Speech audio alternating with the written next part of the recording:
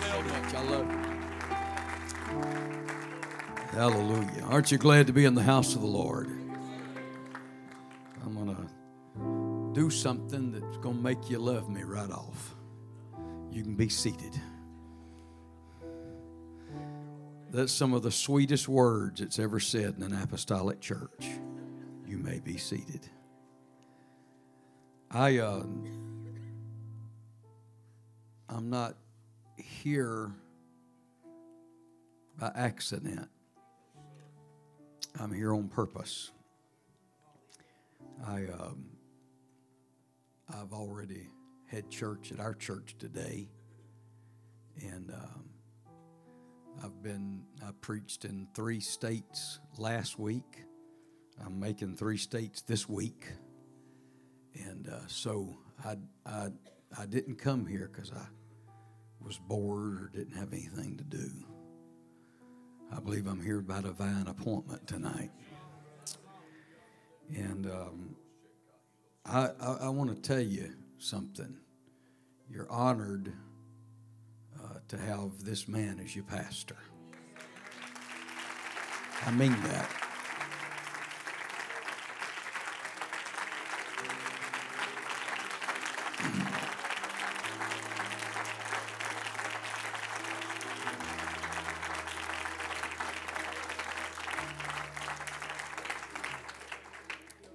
It is very obvious when you walk into a place and God has given that man spiritual authority in that house. And it's very evident. He's already stepped up to me and gave me a word from the Lord that I know was in the Holy Ghost, and I receive it. And I'm glad to have Brother Colby Frederick here, preaching a revival in Jackson, Louisiana. I'm honored to see him. They're having many, many people receive the Holy Ghost. And so God's doing great things. Also, glad to have my driver with me. He's going to drive me home tonight. Glad to have him. I believe he's been coming with Brother Colby Frederick, so glad to have Brother Chance McDaniel with us tonight. I love the spirit of this church. I love the freedom of worship and the anointing that's in this place. I want to go to Genesis chapter 1 and verse 26. Genesis chapter 1 and verse 26. And God said, "Let us make man in our image, after our likeness, and let them have dominion over the fish of the sea, over the fowl of the air, over the cattle, and over all the earth, and over every creeping thing that creepeth upon the earth." So God created man in his own image. In the image of God created he him. Male and female created he them. And God blessed them, and God said unto them, "Be fruitful, and multiply, and replenish the earth, and subdue it, and have dominion over the fish of the sea, and over the fowl of the air, and over every living thing that moveth upon the earth." Would you lift your hands and ask the Holy Ghost to speak? Jesus, dear Lord, I'm asking you to speak in this house. We need the anointing of the Holy Ghost. We need the power of the Spirit. I'm asking you, God, right now in the name of Jesus, take every word out of my mind that you don't want me to say, and put everything in that you desire for me to say in this place tonight. In Jesus' name we pray. Amen. God bless you. You can be seated. Brother Stevenson, thank you so much for the honor of being here with you tonight. I'm honored to be here, and I give you honor as the pastor of this great church, and look forward to getting to know you better. The English language will fail me tonight. the English language will not supply the words that I need to preach. Finite man really has no ability to speak and talk about an infinite God. And so all I will be able to do is the best that I can do in the next few minutes. I want to talk to you about a God that is indescribable. I want to talk to you about a plan that's bigger than we are.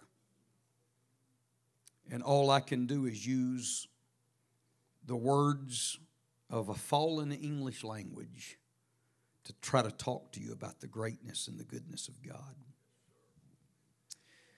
God was in heaven alone.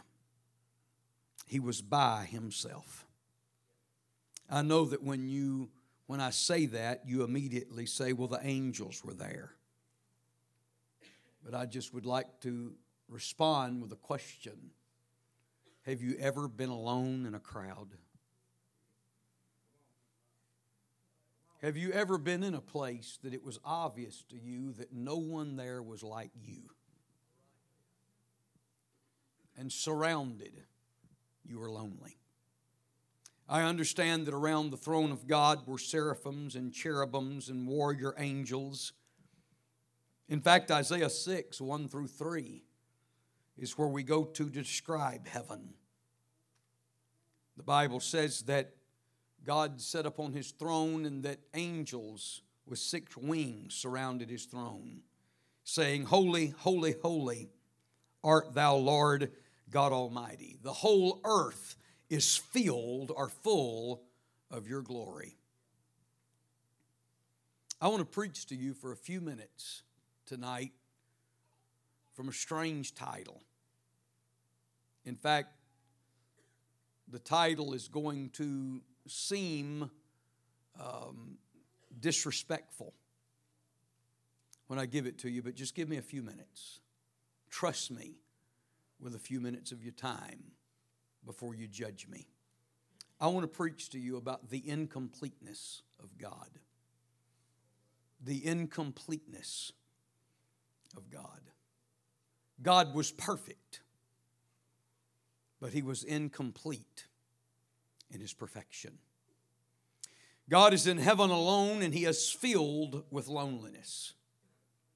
There is something that God needs. The creator of the universe that creates the earth spun it on its axis. The creator of the universe that with his hand slung the stars in the sky. If he wanted light, he just spoke it into existence. If he wanted a firmament, he just spoke, and there was a firmament. If he wanted seas, with just his voice, he spoke seas into existence. Everything God wanted, God created, except for the one thing that God needed. And the one thing God needed, he had no ability to create. You know, we sing a song, there's nothing that my God can't do. And the truth of the matter is that song's not true. There are things that God cannot do. God can't forgive one man that won't repent. God can't save one man that don't want to be saved. And the one thing that God needed, he had no ability to create. I'm not trying to take away from God tonight. I'm trying to help you understand him. I'm trying to do my best tonight to help someone see God, maybe in a fashion that you've never seen him before. And so God, again, the English language is going to fail me tonight. The only thing I can do is put it in terms that finite man can understand. But God, in order to get what he wanted, had to run a risk. He began to imagine a risk, the risk of the universe and the risk of the ages. You see, heaven was filled with angels, but they were created to do what they were doing. They were created for the purpose. They were fulfilling a purpose. And the angels that were created were nothing like God. You know, you could pay someone tonight to follow you around and say how great you were and tell you how much they loved you. But that would only last for a little while. And sooner or later, you'd say, you know what, I paid you to follow me around, but now I'm going to pay you to leave me alone. And that's where God was. He reached the point that everything He created was no longer fulfilling Him. And He began to think about something that He desired and something He wanted. And He understood that when I do this, I'm going to run a huge risk. This may work and it may not work. And I know that you're sitting there tonight thinking, but how could God not know? Because God knows all things. And there again, there's one area that we're wrong about that. If God knew all things, then how in the world did the centurion soldier make God marvel? If God knows everything, then how did the centurion look? God looked at the centurion, and the Bible says he marveled at his response. He was shocked by the response of the centurion. I know I'm taking just a moment to build a foundation, but just give me just a minute or two, because I came to preach to some people in this house tonight. I came to talk to you. I got a message for you in the next few minutes. You know, we play the game of opposites. Anybody ever played the game of opposites? Where I say up and you would say down. And I would say big and you would respond with small. And I would say hot and you would respond with cold. And I say God, and what would your response be? Many people would respond, they're Lucifer. And that's not true. Lucifer is not the opposite of God. Because God created Lucifer. He is an angel, just like all the rest of the angels in heaven. The truth of the matter is when you say, or I say God, the answer to the opposite of God would be me. I am really, truly the only one that can threaten God's throne. No one serves Lucifer. No one quits church to serve Lucifer. No one backslides because they want to serve the devil. The only person that can threaten God's throne is you and me. Because we're the only thing made in the image of God and after the likeness of God. And so God began to think about a risk. He began to focus on something he could do. And with that in mind, he began to create this planet that you live on. And his heart began to beat as he created it because he had something in his mind. And he began to create a place. He's forming this place and he's speaking light into existence. And he begins to prepare a place, a stage for something that's in the mind and in the heart of God.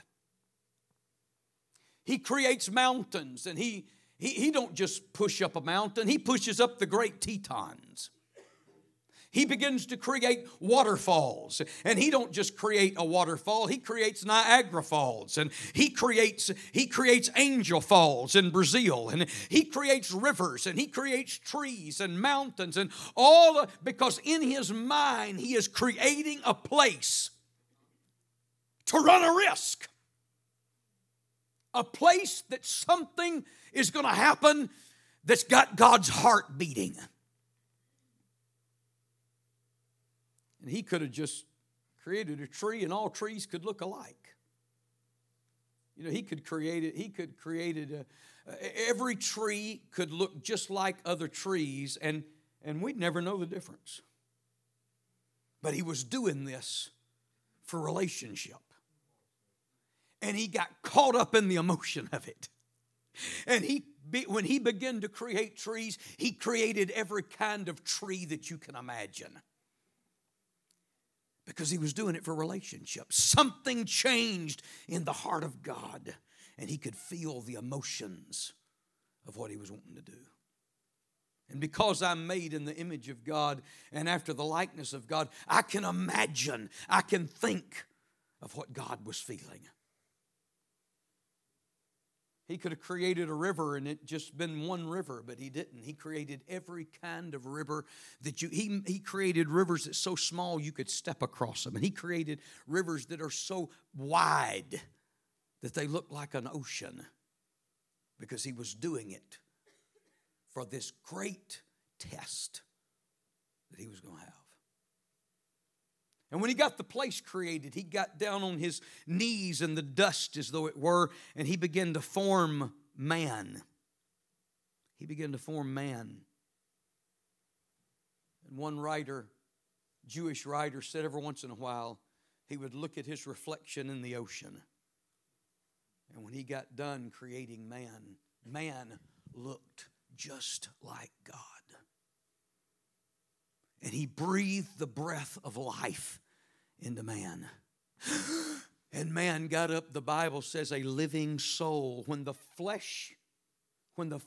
flesh made out of dirt met with the breath of God, a soul was created out of those two unions. And Adam looked around. And Adam said, wow. That's the only thing I can imagine him saying. He was amazed at his surroundings. Now listen, this is very important. When Adam stood up, I don't know how far down the road this took him to the wisdom of God, but when Adam stood up, Adam may have known everything God knew. The wisdom of God was in Adam. Can you imagine how much the fall stole from us? Can you imagine how far we are from that creative state because of sin? Somebody said, how do you know that Adam knew everything? Because the Bible tells me that a few minutes later, Adam is walking and talking with God in the cool of the evening. What does a man that don't know anything talk to God about? I'm telling you, in Adam was a mind that was so much like God's that he could converse with God about creation. He tells Adam, I want you to subdue the garden. I want you to tend it. I want you to name the animals. How could Adam have done all that? He just woke up. An hour ago, he did not exist. And now he is tasked with doing God stuff. Doing things that God does. Subduing gardens, having dominion, naming the animals. Because, listen to me, the wisdom of God is instantaneous. Knowledge takes a lifetime, but the wisdom of God is an instantaneous thing. Now, I'm going somewhere.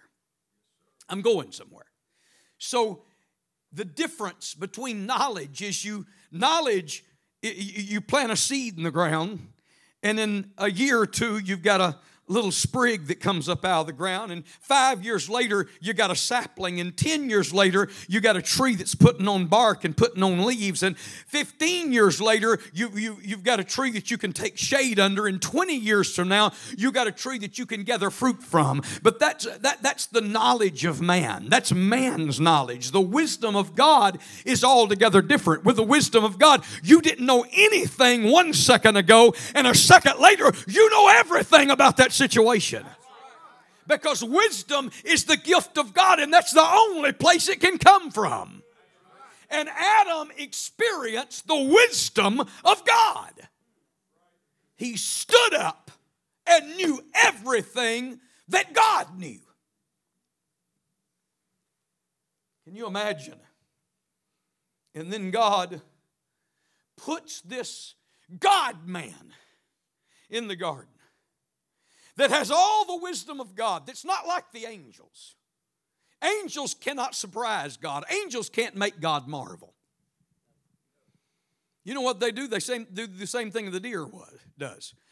You know why we can conquer deer? Because they're on a track. They're going to do the same thing tomorrow that they did today. And all you got to do is find their habitat and sit there and wait, and in a little while they're going to come back because they never surprise God. They never shock God. God never looks at a deer and says, that deer made me marvel. Because they do exactly what God created them to do. They are pre-programmed. The sun will never surprise God. The moon will never shock God. God will never step back in amazement and say, I didn't expect that. But over and over and over when it comes to man, he says, it repented me that I made man. Because man began to envision things that I never dreamed he would envision. And I remind you of the centurion soldier that shocked God. The ocean is on a track. It can only go so far. My God, have mercy. Everything God created except man. And God made man, put the wisdom of God in man, put him in the garden, and turned him loose with no pre-programming. And that was the risk of the ages. And then God, with a heart beating out of his chest like a lover, waited. He said, I don't know what he's going to do. I don't know where he's going to go. He's got the creative ability of God in him. He's got the wisdom of God in him. He can do everything I can do. He can literally threaten my throne and threaten my kingdom. I can pull the chain on Lucifer. But I've released something into this world that's like me.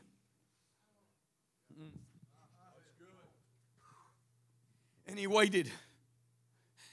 And then with apprehension and nervousness of a boy that approaches that girl's door for the first time and knocks on it, God says, Adam? And Adam says, yes, Lord. And God's heart just about beat out of his chest.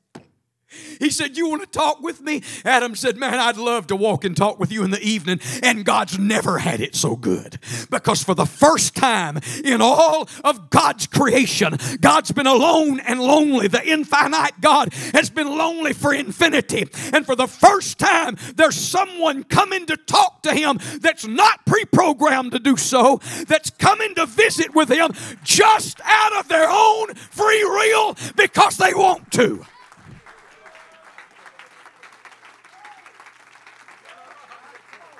And the beauty of the entire situation is it had to be that way. Adam had to have every ability to walk into that garden and say, I'm going to set up on my own kingdom. I ain't interested in you. And for the first time in infinity, God's not lonely anymore because the thing that's just like him has chosen of his own free will to meet and talk with God. And God gets so much out of this relationship. He gets so much out of this that He says, man, what if there was two of them? And so He takes Adam and He puts Adam to sleep. He puts Adam to sleep and He opens Adam's side up. And out of the side of Adam, He takes a rib. And out of that rib, He begins to form woman. You know what woman stands for? It stands for a man with a womb. Because the same way God was incomplete without Adam, Adam's incomplete without someone to have a relationship with. Adam was perfect at this point. He hadn't sinned yet. But Adam was incomplete in his perfection. You're going to start catching on in a minute. Adam was created perfect in the image of God. But there was incompleteness in his perfection. Perfect, but incomplete. And out of the side of Adam, He took something that had reproductive ability. You see, there was something God couldn't do. In God's incompletion, God could not reproduce. He could create, but not reproduce. And He created a womb man out of the side of Adam, or a man that had reproductive ability. And He called it woman. And what God wanted and what God was missing and what God could not create was relationship. That's what God wanted to complete Him. He wanted relationship with someone. And so He pulled out of the side of Adam woman. And He said, now as Adam has relationship with her, it'll train him how to have relationship with me. The more he learns how to have relationship with this woman, it'll teach him what I desire and what I need and what I want. My God, have mercy. Woo! And so as Adam enjoys relationship with this woman man called Eve, as he has relationship with her and involves himself in relationship with her. Listen, out of that relationship come little Adams that walk like their daddy and talk like their daddy and love the God that their daddy loves. And for the first time, God is getting excited and His heart's beating because Isaiah, the 6th chapter and the 3rd verse is beginning to be fulfilled. It is a prophecy that is beginning to be fulfilled. What were the angels prophesying? Oh Lord, You're great and You're awesome and the whole world is full of Your glory. And He told Adam and Eve, He said, you go and fill the earth up with worshipers like You. God, for the first time in the infinity of the ages, is being fulfilled. Because what God wanted that He could not get in it. Can you imagine? I want you to listen to me. I'm finally getting to my message. Can you imagine? And I'm over here because I want you young people to hear. When I walked in, I was going to preach something different. And I'm struggling and stumbling a little bit because I didn't have time to refresh myself with these notes. I'm having to do it from memory. I hadn't preached this in a long time. But when I walked through you young people over here, God spoke to me and said, this is what I want you to preach to them. Can you imagine and can you believe that you've got the thing, you possess the thing that God wants and God needs, and He can't get it anywhere but you. And you can give it to Him or you can withhold it from Him. It's all in your power. Go ahead, brother. Come on with it. Come on. If God wants anything else, He just creates it. But the thing is, it don't fulfill Him. He can create universes full of stars and still be empty. He can create worlds and firmaments and still be empty. The only thing that fulfills God, and He's willing to go the cross for it, He's willing to die for it, He's willing to be beat for it. The only thing that fulfills God is the only thing that fulfills you, and that is relationship. He wants a love affair with you. And the only thing that completes God, you possess. And you can either offer it to Him or refuse to. Now listen, because I'm going to go to the next step. Listen. He puts a tree in the midst of the garden. A tree of the knowledge of good and evil. Now I told you the difference between wisdom and knowledge. Wisdom is the gift of God. It comes from God. That's the only way you can get it. Knowledge, on the other hand, is what you learn in life. And He put this tree of the wisdom of the knowledge of good and evil, and He said, do not eat of that tree. Don't eat of that tree. Now here's the deal. Someone says, well, I could live for God if it wasn't for temptation. So could have the devil. I could live for God if it wasn't for temptation.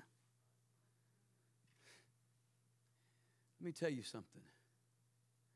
He put the tree in the midst of the garden because without the tree of the knowledge of good and evil, the garden is a prison. Now comprehend what I'm saying here. The garden is a gilded cage. It is a prison if it doesn't have a door. And the most beautiful cage is a prison if it doesn't have a door. You know, you've got these wealthy old men that marry these young, beautiful girls because they came out of abject circumstances. And they give them a Mercedes-Benz and a credit card and a marble floored house, and it lasts for a little while until she realizes I'm a prisoner. This credit card and this house and this car has made me a prisoner. I don't love him. I'm here because of the gilding that he is offering. And finally the day comes that she says, you know what? I'd rather live in a shack down a dirt road and eat tuna fish sandwiches with a man I love than to live in all of this with somebody I don't love. And it didn't matter how beautiful the garden was. They were prisoners if there wasn't a door. And God runs the risk of the ages. And He can't have them be a prisoner. So He puts the tree in the midst of the garden. And He says, don't eat of that in the day that you eat of the tree. You're going to die. But if you love me, you'll let me be your sole educator. I'll teach you everything you need to know. You don't have to have the tree of knowledge. See, remember, the key to the tree of knowledge is up until the tree of knowledge, God's the sole educator. Everything they need to know, God gives them through wisdom. But the key to eating of the tree of knowledge is you'll control your own knowledge. You will be like God. See, He didn't say make me a God. He said make yourself a God. Eat of the tree and you will become a God. The devil knows that no one's going to serve him. He uses your own desire, our own desire, to trip us. Now listen. Adam and Eve takes the tree, the knowledge of good and evil. And that's exactly what happens. They die. And listen to me. The real loser in this equation is not man. The real loser is God. Adam's job was to fill the earth full of his glory with a relationship with his wife Eve. And as a result of that, they would have offspring and fill the earth full of worshipers. And God says to Himself, you know what? if you're going to do a job right, just do it yourself.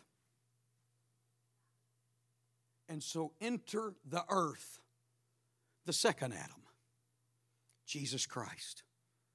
The second Adam comes to earth. God robes himself in flesh and comes to earth as a man. And for 33 and a half years, he educates himself on what it feels like to be a man, because that's something God don't know.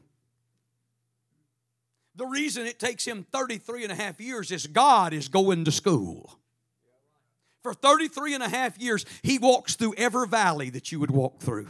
He climbs every mountain that you will climb. He familiarizes himself with what it feels to be betrayed and hurt and wounded and fight bitterness and fight temptation. For 33 and a half years, for the first 30 years of obscurity, he does nothing but immerse himself in what it feels like to be a man. In the last 3 and a half, after teaching himself what it means to be a man, he teaches some men what God is like. And then he says the same thing about the second Adam that he said about the first Adam. It's not good that the second Adam dwell alone. And he puts him to sleep on the cross. And out of the side of the second Adam, just like the first Adam, he takes something out of the side. He pierced the side of the second Adam. And what he takes out of the side of the second Adam, he begins to make his bride. Woo! Out of the side of the second Adam, my God have mercy, the Eve of the church. He begins to form, but this time it was out of blood and water. I'm going to tell you, if you hadn't come through the blood and you hadn't come through the water, you're not a part of the bride. You got to come through the blood and the water to be the bride.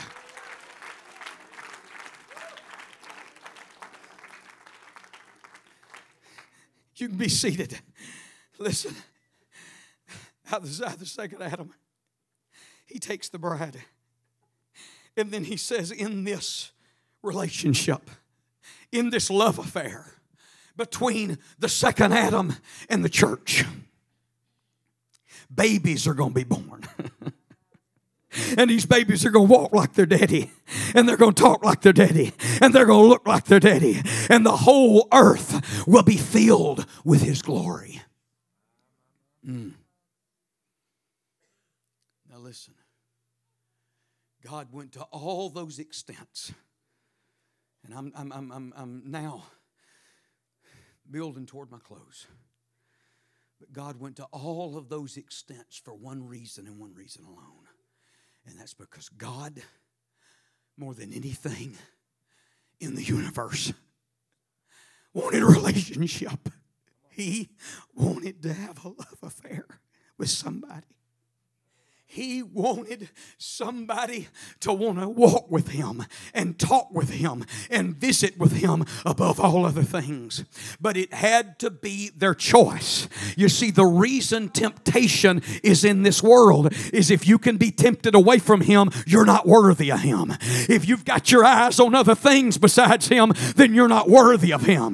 This is why the Bible says if any man puts his hand to the plow and then looks back, he's not worthy of the kingdom of God. But the Bible also says out of the church came men and women that this world was not worthy of them because they got their minds so on relationship with God that they were not even good for this world.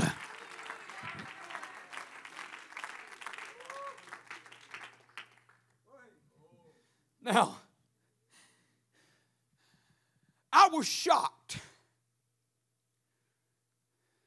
when you put that graphic up for my message. I want to ask you, who chose the graphic for my message? Huh? Did you choose that graphic for my message? Have you went online and heard me preach this before?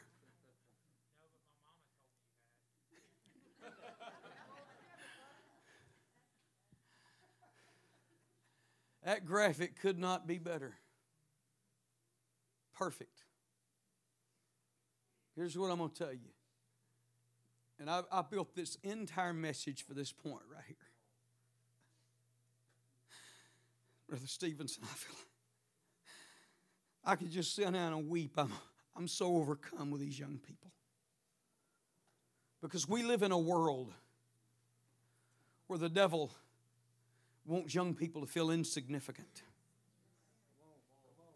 When I was growing up, young people sat arrogant with their arms folded and bold and defied the preacher. And the preacher would reach for them and they'd sit on the back row and defy the ministry. Anybody remember that? It's been a long time since I've seen that. Young people aren't like that anymore. You know what they do? They sit in the front and the devil makes them feel unworthy. I'm going to tell you, there's a bigger enemy than pride that we're fighting today. And that's the enemy of low self-esteem. Where the devil tells people you're not worthy, nobody cares about you, you don't fit in. Well, I want to tell you something. There's no such a thing as an accident.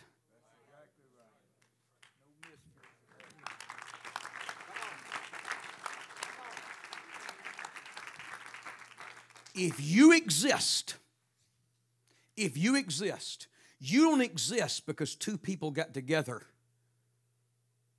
in a flop house or a drug house. No. There's too many people out there that wants children and can't have them. There's too many people that would do anything, go to fertility clinics to have a child and can't have children.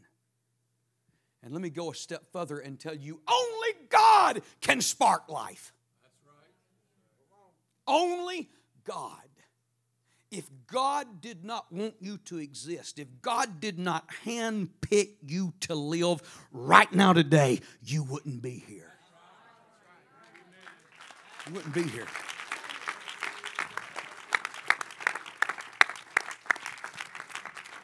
And you were created for one reason and one reason alone. And that's God wanted relationship with you. This relationship business isn't a general deal. God wanted relationship with you or you would not exist. I'm going to tell you, two people could have got together in a dope house or a drug house or after a night of dancing somewhere and ended up in a motel room together and it failed and no child be born of that. So it don't matter how God uses to get you here. Do you understand the miracle of birth?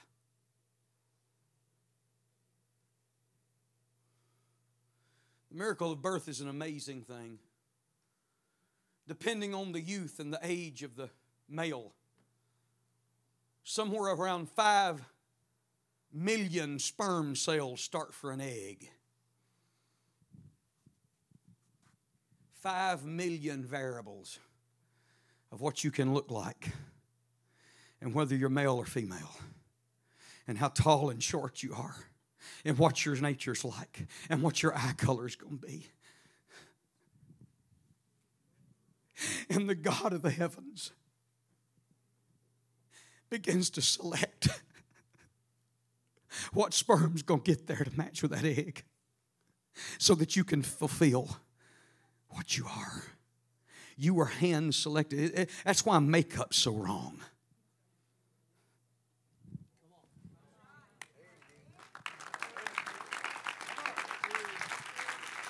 That's why dyeing your hair and changing your eye color and doing things that's unnatural is so wrong, because out of 5 million variables, God chose that you would look just like you look. He chose your hair color. He chose your eye color. He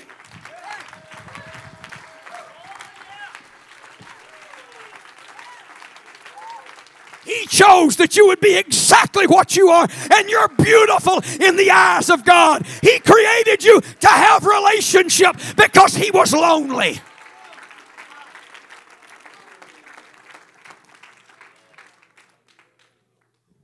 Let me tell you what God will do. Let Let me tell you what God will do. God will walk past governors and presidents and officials and people with money and people with wealth and people with dignity, and He'll walk down a dirt road to a little old trailer to a woman that'll talk to Him and wake her up in the middle of the night. By God have mercy. She may not have nothing but greens sitting on the stove and peanut butter in the cupboard, but that's not what matters to God. God found in her someone that'll visit with Him, someone that have a relationship with Him, and He'll go to her bed in the middle of the night and wake her up and say, sweetheart, you want to talk? I want to tell you the deep things of God. I want to share with you my vision. I want to talk to you about what's in the heart of God.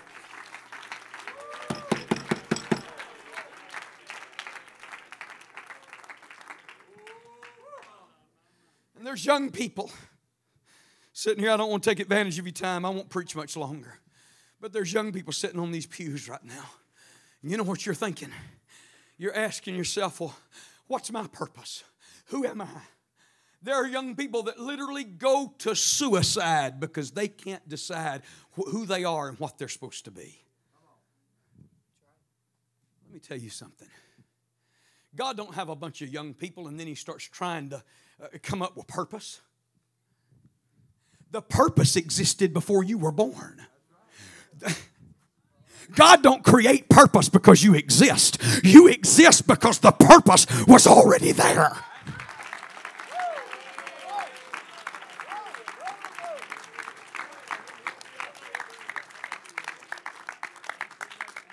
That's why you exist. Will you come with me just a minute? Will you help me? Walk with me just a second. I don't know who this girl is. I have no idea. But let me tell you about her. She was hand-fashioned by God. Let me tell you about this young lady. You see this thumb right here? How many billion people are on the earth right now? Anybody know? Huh? Almost 8 billion people. Almost 8 billion people on the face of the earth. Can I tell you something? Out of 8 billion, there's only one thumb like that one. Only one. Hang on, don't go nowhere.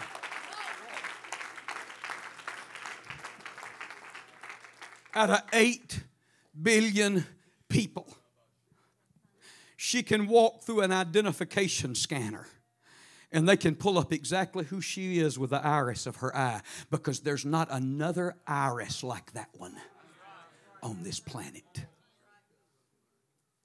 You know what that means, young lady? It means you're a piece in God's puzzle.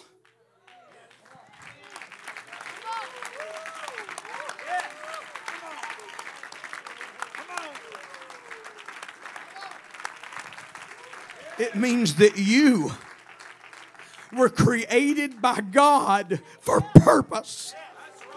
Because God was in heaven and He was lonely, and He began to imagine a girl just like you.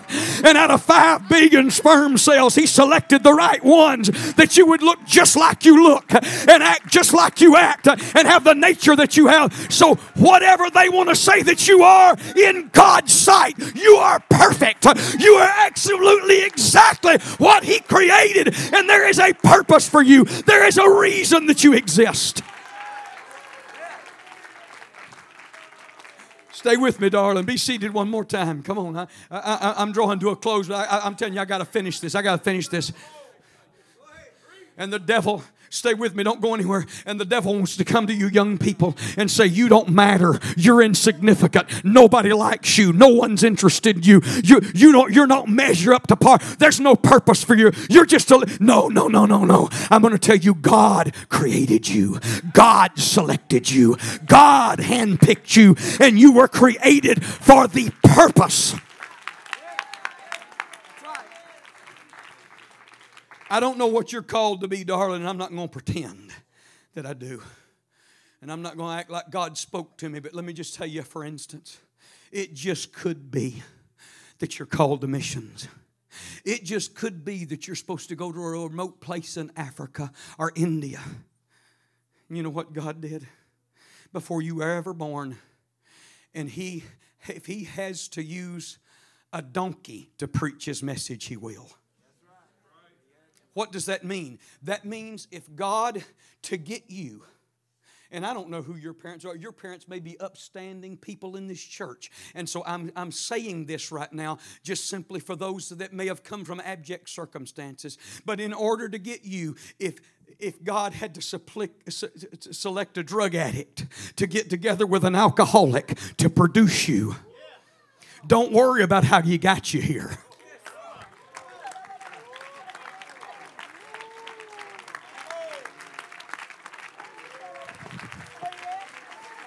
Don't worry about how He got you here. That's not what matters.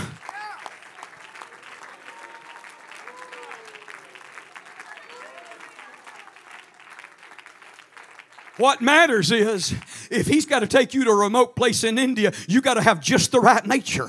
And you got to fit the pattern, because you're going to walk in and they're going to just start falling as you teach Bible studies. And God's going to fill them with the Holy Ghost because you exactly fit the bill. And it took exactly what you are.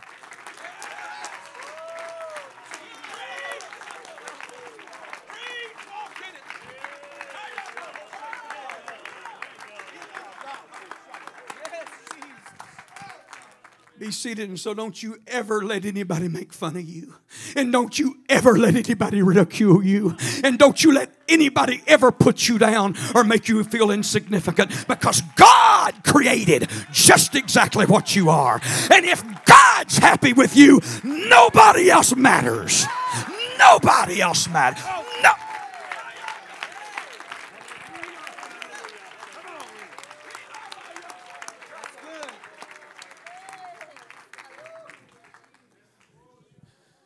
You see, a great big God has a great big reservoir. That's right. He didn't stop creating at the sixth day of creation when He rested. He rested so He could start over. He's been creating ever since. Every time they create a telescope with a greater lens, they find galaxies they never knew existed. And the reason there's 7 billion, 8 billion people on this earth is because God's got a big reservoir of loneliness. And one day, He was sitting on His throne, and He said, I need a girl to have a relationship with. I need a girl that'll talk to me and walk with me, and that I can use her in my kingdom. And in the mind of God, He imagined just exactly what you are. And because God's God, He began to work it out to manipulate just what stands here today. And guess what? You're incomplete if you don't have God. But can I tell you something? If God created you for relationship and you're not giving Him that relationship, then His puzzle's missing a piece until you come into the kingdom.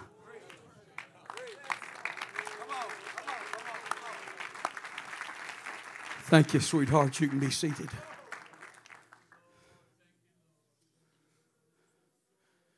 So that's why sin is so torturous. Musicians, come please. That's why not having a relationship with God leaves you so empty. Because the same way God's missing a piece in His puzzle if you're not having a relationship with Him, He hollowed out a place in you when He created you that only relationship with God can fill.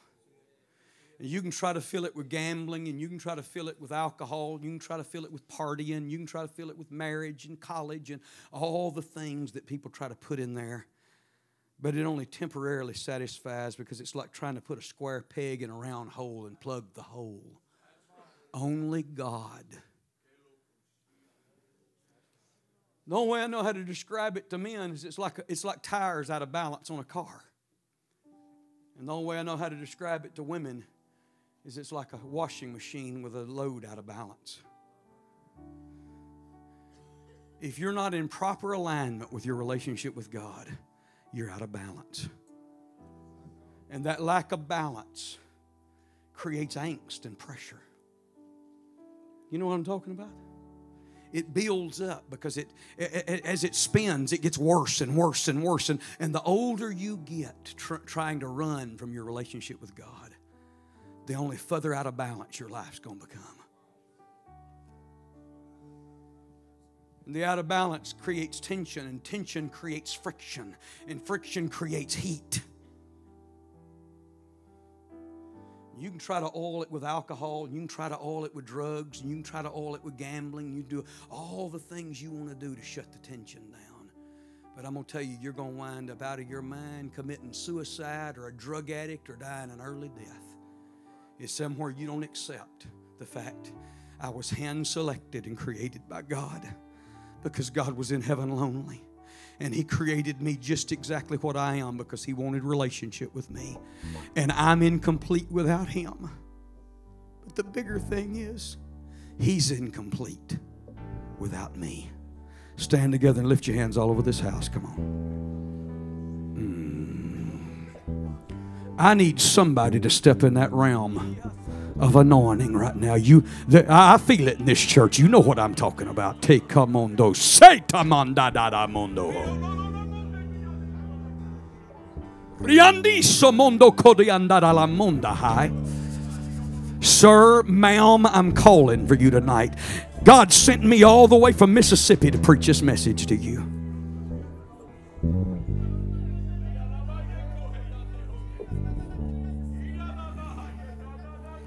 Come on. Come on. Come on. There's something big about to happen in this place. There's something huge about to happen in this house.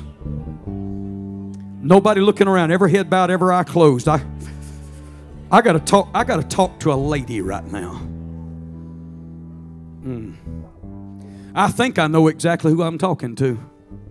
But this week, the devil's overwhelmed you with loneliness and anxiety and a feeling of incompleteness, and that everything's wrong in your life and everything's out of control in your life. And I'm going to tell you, I'm sick and tired of him lying to people and beating them down like that because you were hand-selected by God. I came to defeat his lies right now. Come on. Your marriage ain't in trouble. The devil's lying to you. God, are you hearing me right now? Your marriage isn't in trouble. The devil's lying to you. He's creating angst in your marriage, and it's all insecurity and fear that he's inflicting on you. It's time, sweet darling, for you to throw your shoulders back and say, I'm not listening to you, devil. My marriage is okay. My salvation's okay. My God, come on. I'm about to give the altar call, but there's 2 or 3 more I got to talk to.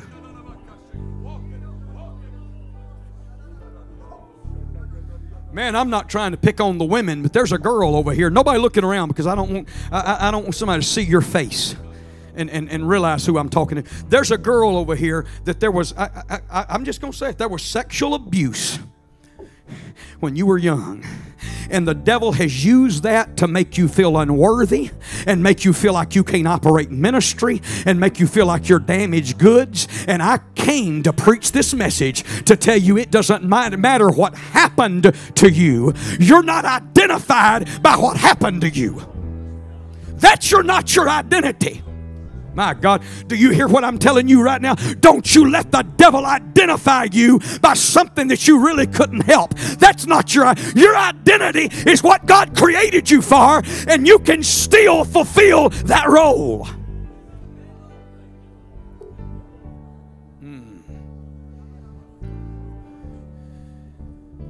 I'm almost done, but if it's appropriate, I want you to pray for somebody around you and with somebody around you right now. Come on, come on. I need somebody to tap into the Spirit.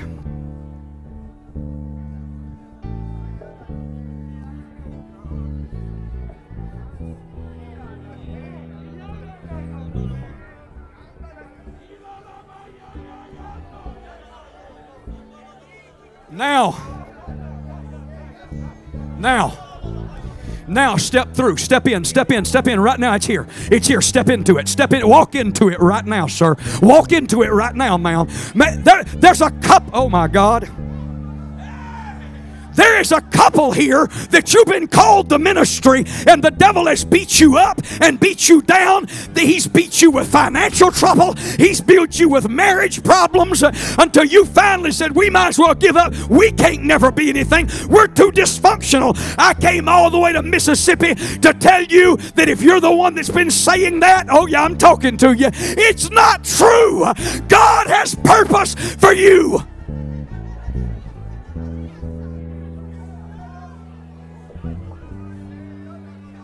All right. One last thing, and I'm going to open this altar. There's 3 people in this house that you keep saying, one of these days I'm really going to throw in with God. I mean, I'm going to give Him everything I got.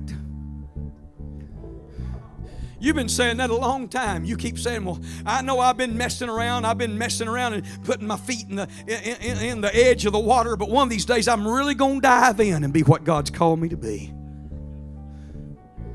Let me ask you something. When you going to do it? How long you going to keep putting it off? Why don't you do it now? I want to challenge you to be man enough and woman enough to just do it tonight. Just go ahead tonight at the end of this message while the Spirit's here. Come out of that pew and say, all right, God, I'm throwing in with you. Why not now? How long you going to put it off?